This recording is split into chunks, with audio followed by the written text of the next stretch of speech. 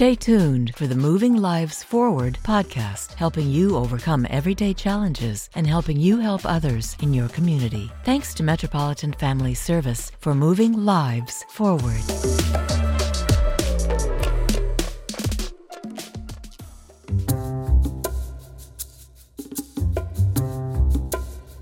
Welcome to the Moving Lives Forward podcast. I'm Rebecca Webb. Today we tackle the massive student loan debacle in America. Forbes estimates 44 million people collectively owe $1.5 trillion, a burden that threatens the homes and livelihoods of borrowers. How did it get this bad? As political commentator and comedian Hasan Minhaj observed in a recent Patriot Act episode on Netflix, it wasn't supposed to be this way. The first student loan program was developed because America was losing the space race. In 1957, the Soviets successfully launched Sputnik. It was the first man-made satellite, and it was a really big deal. CBS Television presents a special report on Sputnik 1. The vital question that everybody is thinking about, why and how did the Russians beat us to the draw? Right now, it's north of Auckland, New Zealand, and moving southeast. So in 1958, Congress passed a bill called the National Defense Education Act to fund higher education. It was a huge success. In 1959, there were 3.6 million students in college. Within a decade, that number doubled. And in 1969, we finally had enough film students to fake the moon landing. But now student loan debt surpasses even credit card debt in the U.S. and can plague a borrower or her family for life. So what's a student or graduate to do? Here to help us understand and navigate the student loan crisis is Mark Oliver, financial coach at Metropolitan Family Service. Welcome, Mark. Thank you very much. So glad you're here. How did we go from that fantastically successful program to educate American students to such a big mess? What's the sort of cause of all this? I don't think you could identify a single cause. I think it's actually a really complex set of occurrences that happened over the course of 60 years that include political decisions and lobbying efforts by private lenders and a number of other things. The U.S. Education Department is taking a lot of the blame in a federal watchdog report that was just released in February 2019. It says the department essentially failed to supervise loan servicers who took advantage of students. Isn't the Education Department the entity that should be helping students? I think that's exactly right. And at times it has helped students. I do think there have been some problems of late, and there are a number of lawsuits, any number of lawsuits against the Department of Education right now. Who is suffering the most? Who owes the most money here and why? Well, one statistic I've seen recently is that women borrowers are far more affected by student loan debt than men. I don't remember the exact number off the top of my head, though. Any theories on why that might be? I think women make less money in the workplace in many cases and are more prone to borrowing and need to borrow more. Let's look at how people are doing paying back all the money. Apparently, there's a fairly high rate of delinquency. Yeah, I've seen some pretty high numbers of delinquency. 11.7%, I think, currently is the most current numbers I've seen. Default rate in the 20s as well. And projections are by 2024 a 40% rate. So that the projections are to worsen. So it goes from delinquency to default. Kind of give us an explanation of those parameters. Sure. You're delinquent if you don't make a payment in 30 days on a loan. After 9 months of that, in the case of most federal student loans, then you are in default. Obviously, default is worse than delinquency. What's the worst thing that can happen to you if you default?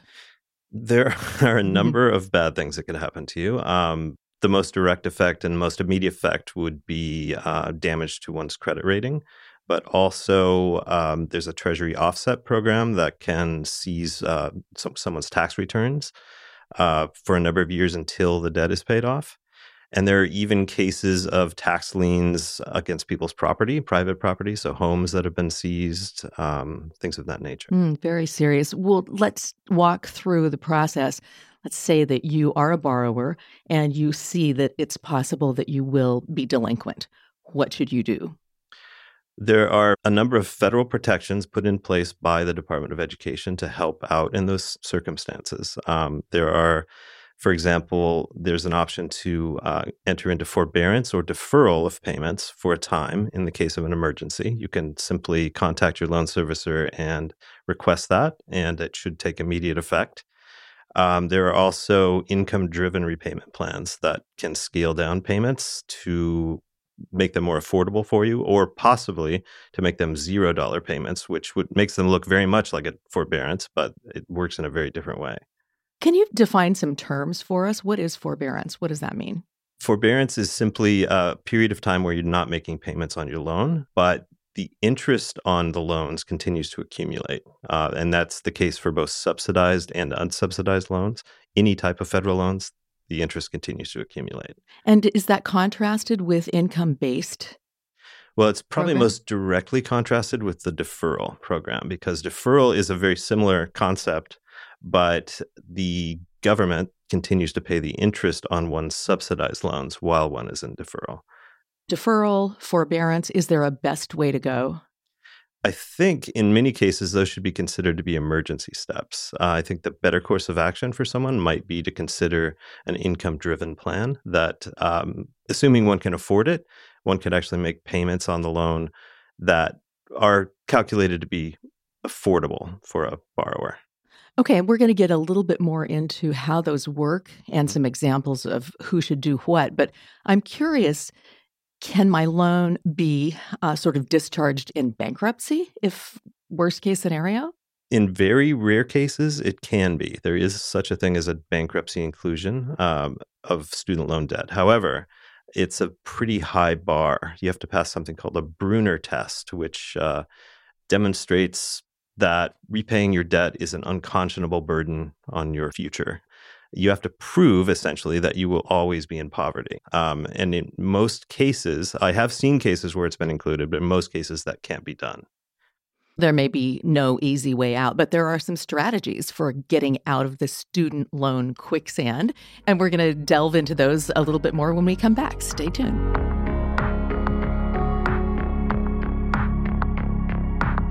Moving Lives Forward is a podcast by Metropolitan Family Service, an innovative and culturally responsive nonprofit in Portland. Each year, MFS helps over 18,000 people in our community move beyond poverty, inequity, and social isolation. For more, go to metfamily.org.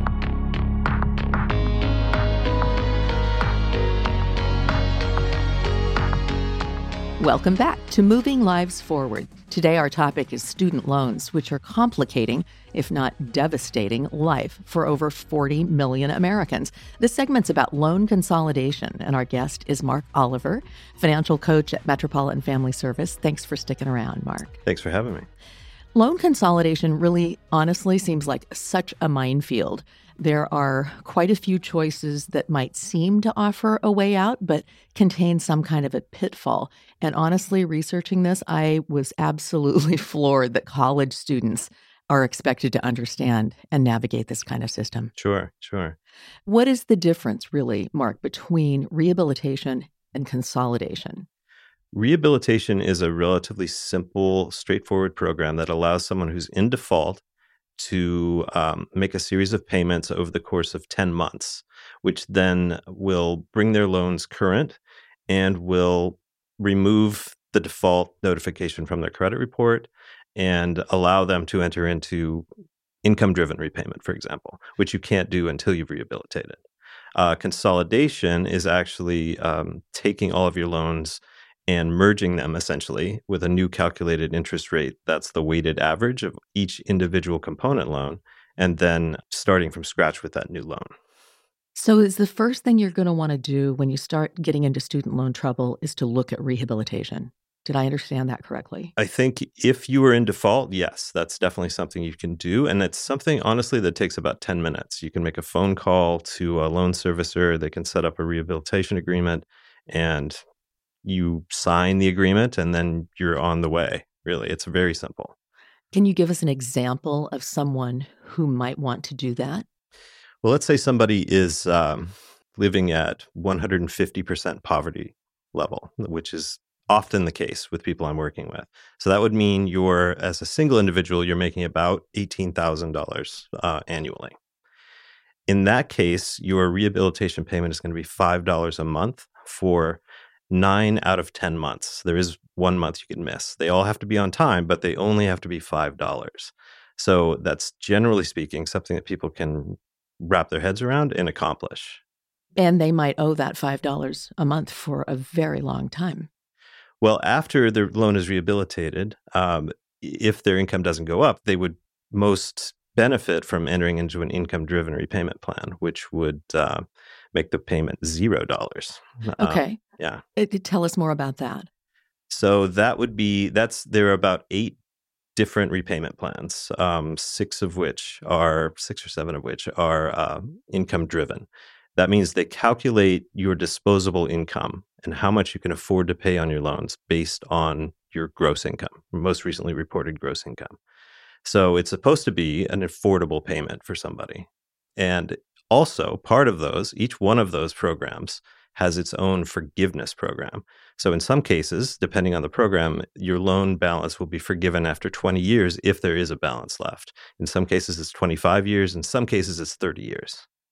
So this is sounding actually pretty doable, rehabilitation and income-driven payments. Why is it so difficult to achieve? Well, I think that people don't know about them, for one thing. These are programs that are not well publicized. They're difficult to wrap your head around, and they have a lot of terminology. That's all compounded by the fact that people have so much stress over these loan balances, and they're barred from building wealth in many ways because of this. And so it's a natural instinct for people to sort of hide their heads in the sand or look for other assistance from some cases. But these federal programs are actually the best source of assistance that you can find, I'd say. So does it matter if your loans are federal or private?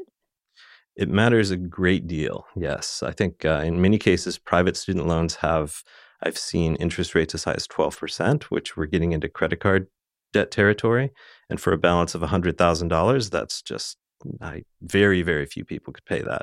In addition to that, private loans don't have the federal protections, such as income-driven plans.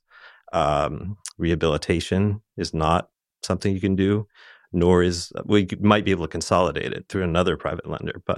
But so the protections just aren't there in the case of the private loans. So they're intimidating and frightening.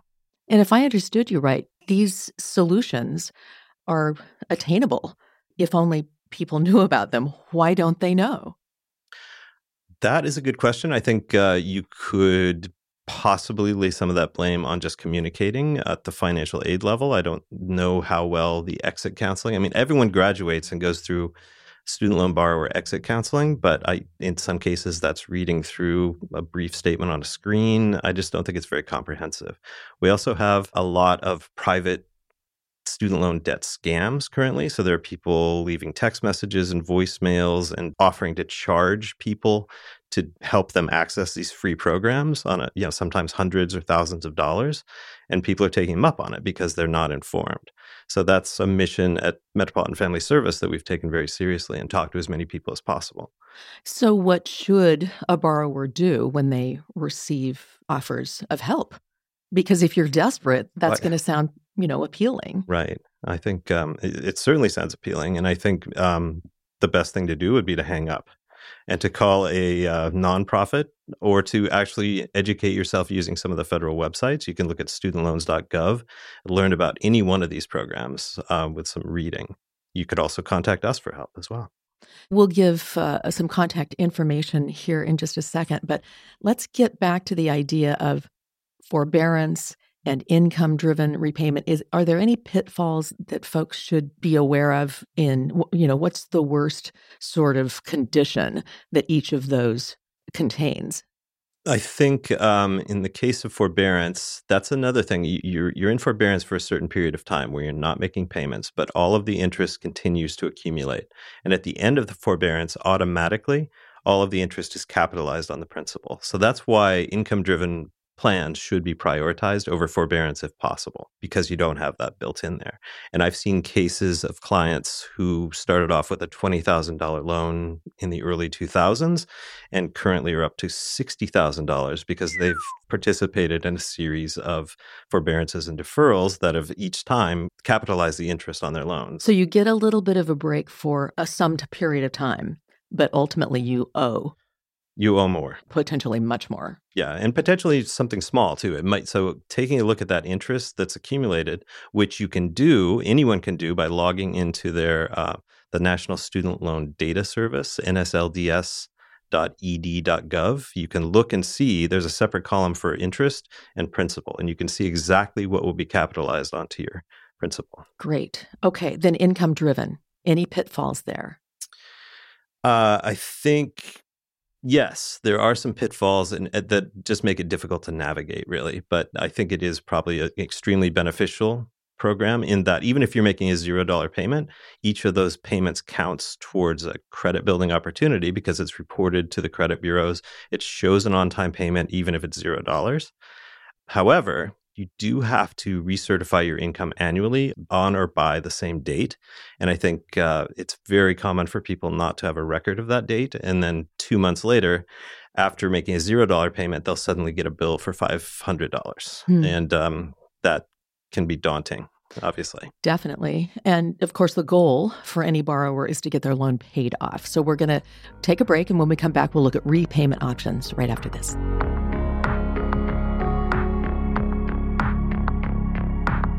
Moving Lives Forward is a podcast by Metropolitan Family Service, an innovative and culturally responsive nonprofit in Portland. Each year, MFS helps over 18,000 people in our community move beyond poverty, inequity, and social isolation. For more, go to metfamily.org.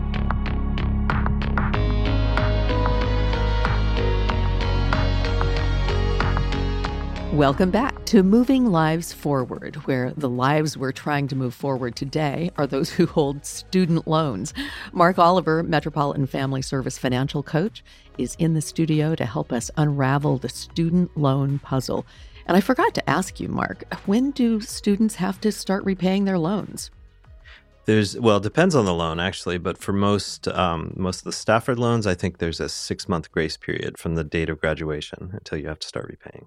Okay. And we're looking now in this segment at repayment plans. Can you change your repayment plan, by the way?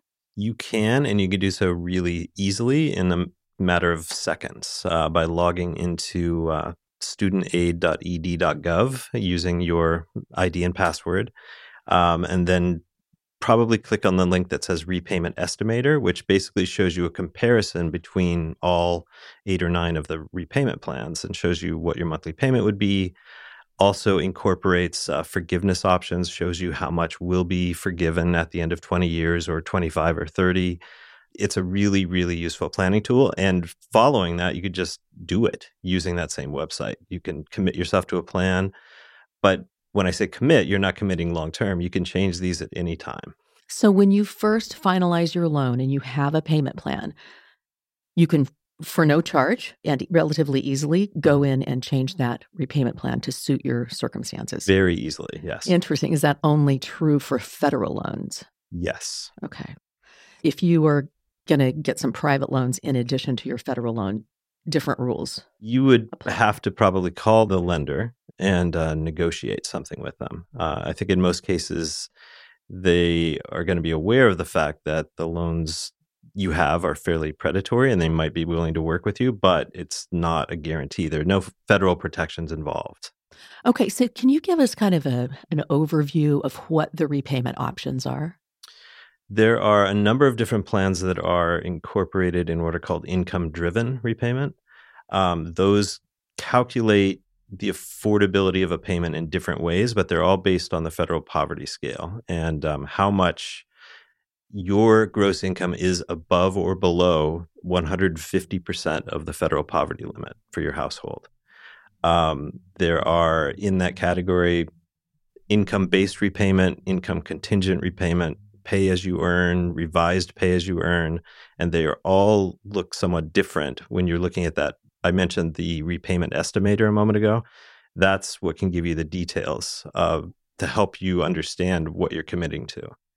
There are also, there's a standard repayment plan, which simply repays your loan in a 10-year period, including all interest and principal. So that's not income driven at all. It's just a flat rate that is calculated to repay your loan in a 10-year term.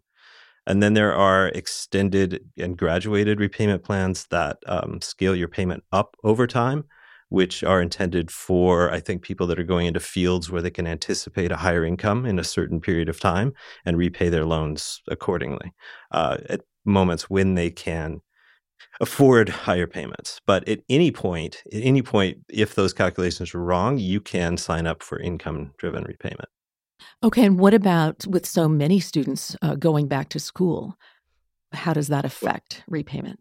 That's a good question. They essentially, if you were to go back to graduate school, let's say after a period of time out of school, your loans will automatically go into deferment. So you don't really have an option there. They just do. So you don't make payments. The interest will accumulate on your unsubsidized loans, however. So I would recommend considering paying that interest while you're in graduate school, just so that it doesn't capitalize at the end of that deferment. Mm-hmm. Can you go ahead and pay off your loan anytime if you're able? Yes. As a matter of fact, anytime you're on the phone with a default resolution group or a collection agency, that's the very first question they will ask you. Are you able to pay the full balance of your loan today?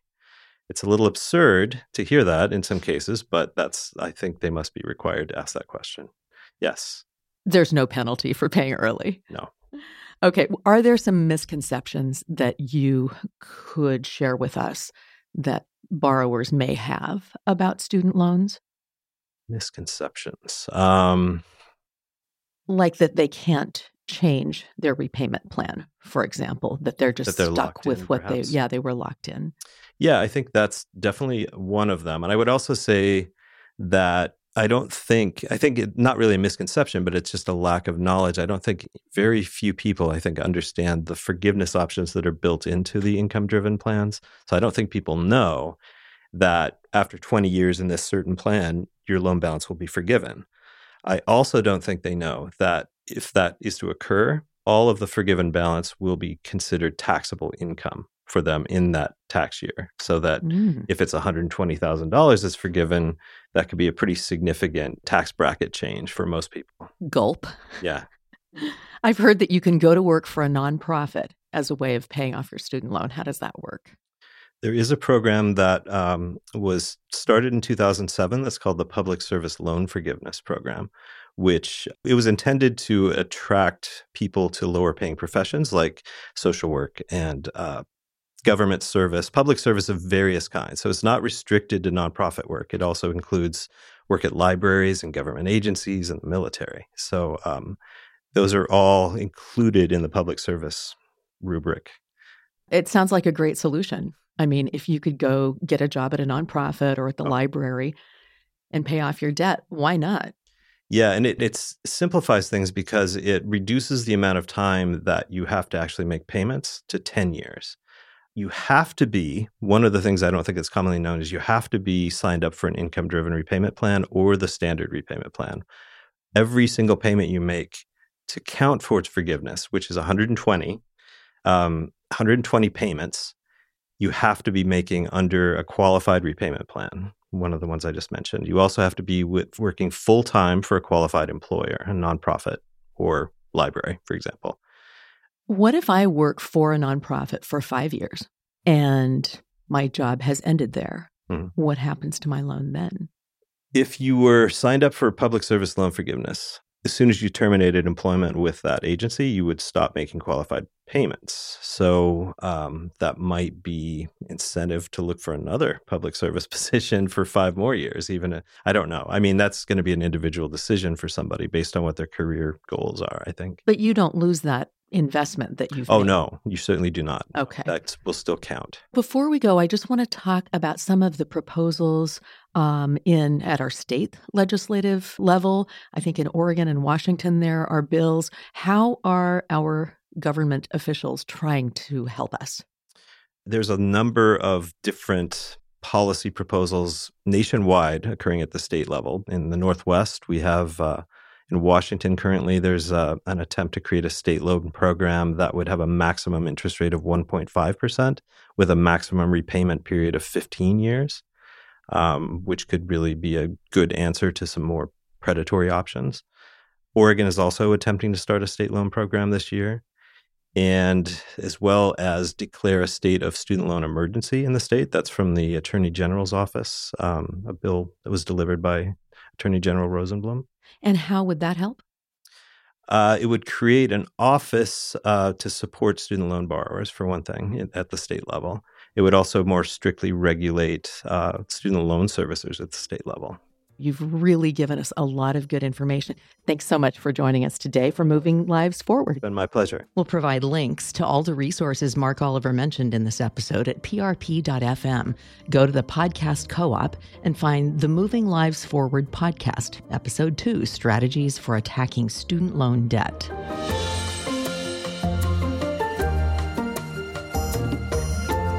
Moving Lives Forward is a product of Portland Radio Project in partnership with Metropolitan Family Service. This episode is produced by Nastasia Voisin, recorded and edited by Daniel Lynn. I'm your host, Rebecca Webb. See you next time.